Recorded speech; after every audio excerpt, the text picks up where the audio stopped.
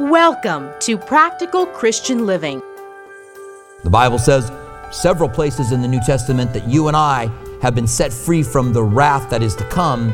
Two examples of that is Romans 5:9 and 1 Thessalonians 1:10, that both tell us that we have been set free from that wrath. This convinces me that you and I will not be in the tribulation, that we will be taken out of it before it comes upon this earth. There is much comfort and peace for the true believer when we talk about the last days and the wrath and the judgment of God. Why? Because we believe the church will not be here on this earth for those days of wrath called the tribulation. Today on Practical Christian Living, we're in Luke chapter 17 talking about what Jesus said about the rapture, what comes after, and what it means to be a part of the kingdom of God. Here's the continuation of our teaching out of Luke 17, verses 20 through 37 with Robert Furrow, pastor of Calvary, Tucson. I remember when I was a youth pastor, I'm sitting and was doing my studying one night, and I had the news on in the background, and they talked about Ethiopian Jews returning to Israel.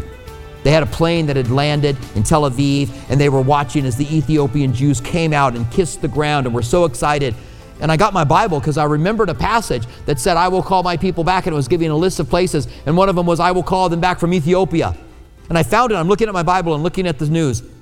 The news really is coming alive. The Bible is coming alive in the news even as we speak. And so God is going to deal with Israel again, and they are going to be saved. What does Romans 9 tell us? That God will save them again. That even though they, as a people group, have rejected the Messiah, individuals are being saved, but as a people group rejected the Messiah, that the people of Israel will one day again, in essence, as a whole, find Christ and receive Him as their Messiah. That will happen through the difficulties of this tribulation period. So he said that there are still 7 years determined for Israel. 69 of them are passed with the death of the Messiah, but there's still 7 years that has to deal with the nation of Israel and Jerusalem. These 7 years are explained in detail in Revelation 5 through 18. And I made mention of the seal judgments, the trumpet judgments, and the bowl judgments. It starts with 3.5 years that are tribulation, and then 3.5 years that are the great tribulation. And in the middle of the tribulation, there's the abomination of desolation that Jesus spoke of. Jesus said there is a time coming on this earth that is worse than anything that has ever happened and worse than anything that will ever happen. That is still in our future. We still have that time that is coming. That's that great tribulation, the tribulation and the great tribulation. It is called a time of Jacob's trouble. I talked about Israel gathering back together again, and 7 years that are determined for the nation of Israel. In Jeremiah 30, chapter 7, it says, Alas, for that day is great, so that none is like it. It is a time of Jacob's trouble. Do you remember when Jacob got a new name, what his name was? Israel. Jacob's name was changed to Israel. And this is a time of Jacob's trouble, but he will be saved out of it. Jeremiah and Paul in Romans chapter 9 agree they will be saved out of it. Jesus said at the end of everything, He will gather the saints together on the earth in Matthew 24:31. He comes back for His church in this rapture, this mystery, and then He returns to the earth, and He sends His angels out in Matthew 24:31 to gather the saints that are all around the world, the four corners of the world, it says, and bring them back to Him. Now, those who believe in a post-tribulation rapture believe that's the rapture of the church. But it's not. It's a gathering together of the tribulation saints. When you and I are taken out, there are people who are going to get saved. They're going to recognize what has happened. They're going to have watched the Nicolas Cage movie Left Behind. At least some of them have. And they're going to commit their lives to Christ. Plus, there will be Jewish people who, as a nation, turn back to the Lord, and they will need to be gathered together again. This is the gathering of the tribulation saints who survive. The church is mentioned. Revelation 1 talks about the revelation of Jesus Christ. And then chapters 2 and 3 talk about the church, the 7 letters to the 7 churches. And then chapter 4 talks about a gathering of all nations, of all people, of all times, up in heaven. and they sing and they worship the Lamb that sits on the throne. And then chapters 5 through 18, the church is not mentioned. It's been mentioned in the chapters 2 and 3, but it's not mentioned again. Because in chapter 4, a door is opened up in heaven, and God said to the church of Philadelphia, I have set before you a door up in heaven. And God said to John, when he wrote the book of Revelation, come up here. He called to him out of that door, come up here. And we go up and we are in heaven, and we are not here during those years. But it mentions saints. And so people say, but the church is still here because it mentions saints. But the saints that are mentioned are the Jewish people and the tribulation saints, the Gentiles who get saved after you and I are gone. And the Gentiles, and the Jews that are saved. So Jesus said he's going to gather everybody together at the end of this time. And this tribulation period, this 7 years that's described in Revelation 5 through 18, is called over and over again in the Old Testament a time of God's wrath, a time of God's indignation, a time of God's anger, and a time of God's judgment. You and I have been freed from that. It says in Isaiah 13:13, this is an example. You can go do the research yourself. Therefore I will shake the heavens, and the earth will move out of place in the wrath of the Lord of hosts, in the day of his fierce anger. The Bible says several places in the New Testament that you and I have been set free from the wrath that is to come. Two examples of that is Romans 5:9 and 1 Thessalonians 1:10, that both tell us that we have been set free from that wrath. This convinces me that you and I will not be in the tribulation, that we will be taken out of it before it comes upon this earth. It also reminds me that our job as the church is not just to live our lives for Christ in front of people so they can see Jesus and want to turn to him, but so that you and I would remind the world that there is a judgment that's coming. It's one of the reasons the world doesn't like us, because we talk about wrath, we talk about judgment. It's one of the reasons that churches today ignore the topic. That pastors who want large churches and large followings, that they will not talk about the wrath of God. But we have a duty that we would let people know that there is a judgment on its way, that God is a judge. So now we come to the text. So we get this background. We know why there had to be a rapture of the church. We know that the rapture is clearly taught in the Bible. You know that I believe that we will be taken out before the tribulation. There are those that believe you will be taken out in the middle of the tribulation. In my opinion, there's not a very strong biblical stance for that. It's called the pre-wrath, that the second half is really the wrath of God. The first half isn't. But when you look at the things that happened in the first 3.5 years, there's a lot of wrath there. I think it's the weakest of all of the stances. Then there's those who believe in a post-tribulation. At least they have Matthew 24:31 that says that at the end of the age he will gather those from the four corners of the earth. Even though I think that's the gathering together of the tribulation saints, they believe that it's the rapture of the church. But there's two different things happen. In the first part of the return, it's done secretly, a twinkling of an eye. The second part of his return, it's like lightning that flashes from the east to the west. Everyone sees it and everyone knows it. Now we come to our text. And this is verse 20 of Luke chapter 17. Now when he was asked by the Pharisees when the kingdom of God would come, he answered and said. So the Pharisees came to him. Maybe they're beginning to realize that this is the Messiah. Jesus has talked about the kingdom of God. John the Baptist has talked about the kingdom of God. Their idea, we know from rabbis that wrote in their day, is that the kingdom of God was going to come, the Messiah was going to come and establish his kingdom right away, not to die for sins, but to establish a kingdom. So they ask him. And then he said, middle of verse 20, the kingdom of God does not come with observation, nor will they say, see here or see there. For indeed, the kingdom of God is within you. So Jesus says, I'm going to establish the kingdom of God, and it's among you now, but it's not a place. We don't go to the headquarters of the kingdom of God, but the kingdom of God is among us. You are saved and you become part of the kingdom of God, and I am saved and I become part of the kingdom of God. And Jesus said that we have been given the keys to the kingdom, and the keys to the kingdom is the gospel of Jesus Christ. We let people know how to get into heaven. and the gates of hell will not prevail against us. Then he said to his disciples, the day will come when you will desire to see one of the days of the Son of Man. The day is going to come when you want to see me and do not see it. And they will say to you, look here or look there. Do not go after them. For as the lightning flashes out of one part of the heaven and shines to the other part under the heaven, so also will the Son of Man be in his day. The day when he returns, everyone is going to see it.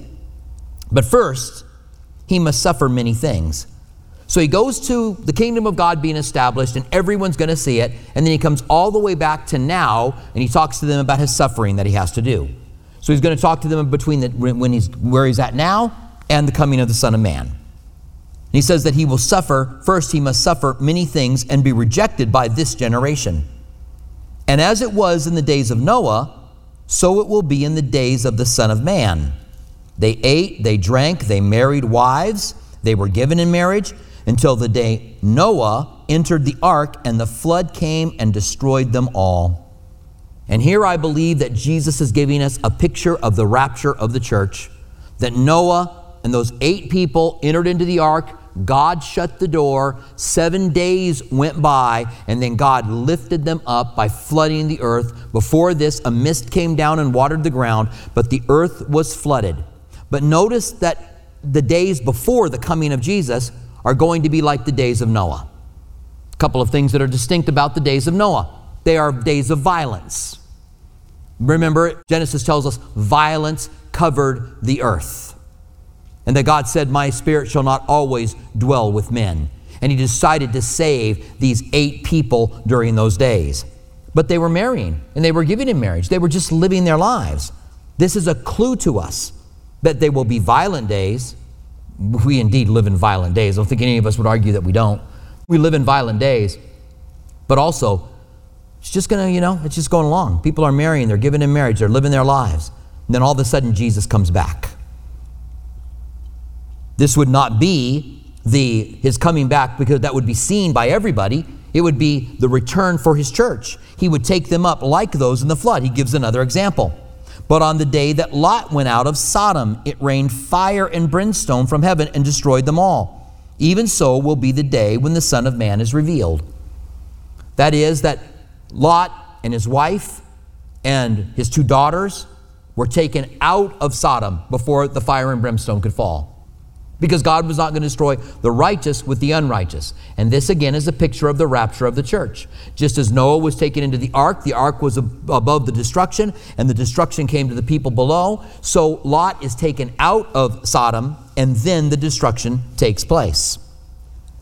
And then in verse 31 it says, in that day, he who was on the housetop and his goods are in the house, let him not come down and take them away.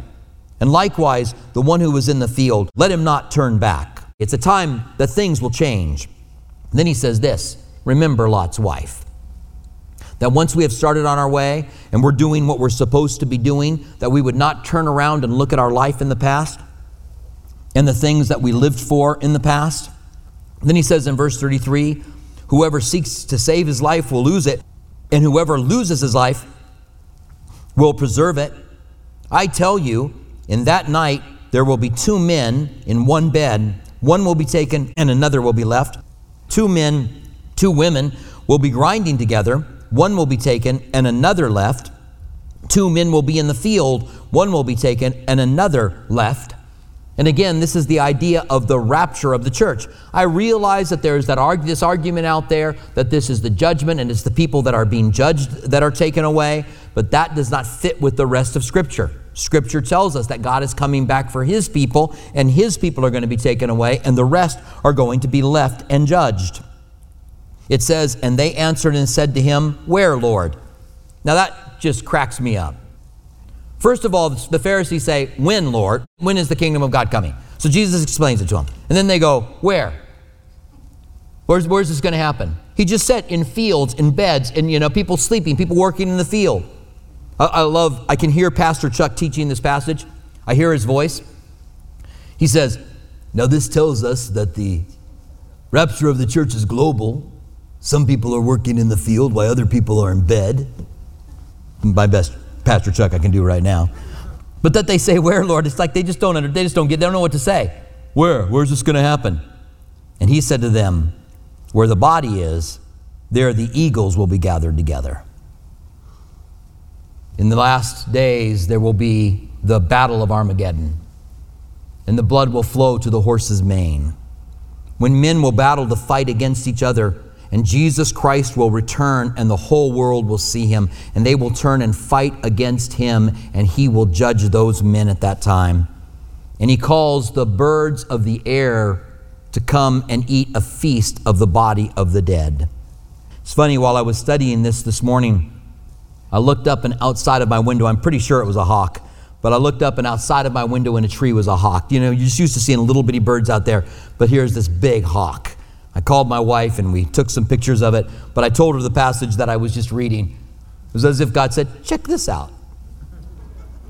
Where the body is, there the eagles will be gathered together, and there will be this great slaughter in those days.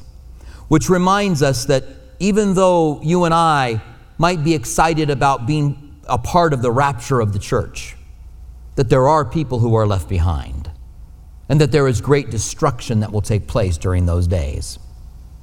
The Bible says that in the last days, mockers will arise who will mock his return, saying, we've waited all of these years, where is his coming? And then he says, well, to God, a day is like 1,000 days, and 1,000 days is like a day. God doesn't go through time the way that we do, which might tell us a lot, by the way. We could take a lot away from that. But then he says this, but God desires that all men would be saved and all would come to the knowledge of the truth. The reason that God has waited as long as he's waited is because with this rapture, there's a destruction that comes within 7 years. God desires that everyone would be saved. And God is so gracious, he just waits. Enoch was a prophet. Enoch was, I don't know what he was, seventh from Adam or whatever it was. And Enoch had a son by the name of Methuselah. Methuselah literally means when he dies, it will take place. You can go do the work in Genesis. You can go start with Adam, see how old Adam was when he had Seth, and then see how old Seth was when he had whoever Seth's son was, and go on. You can do the work.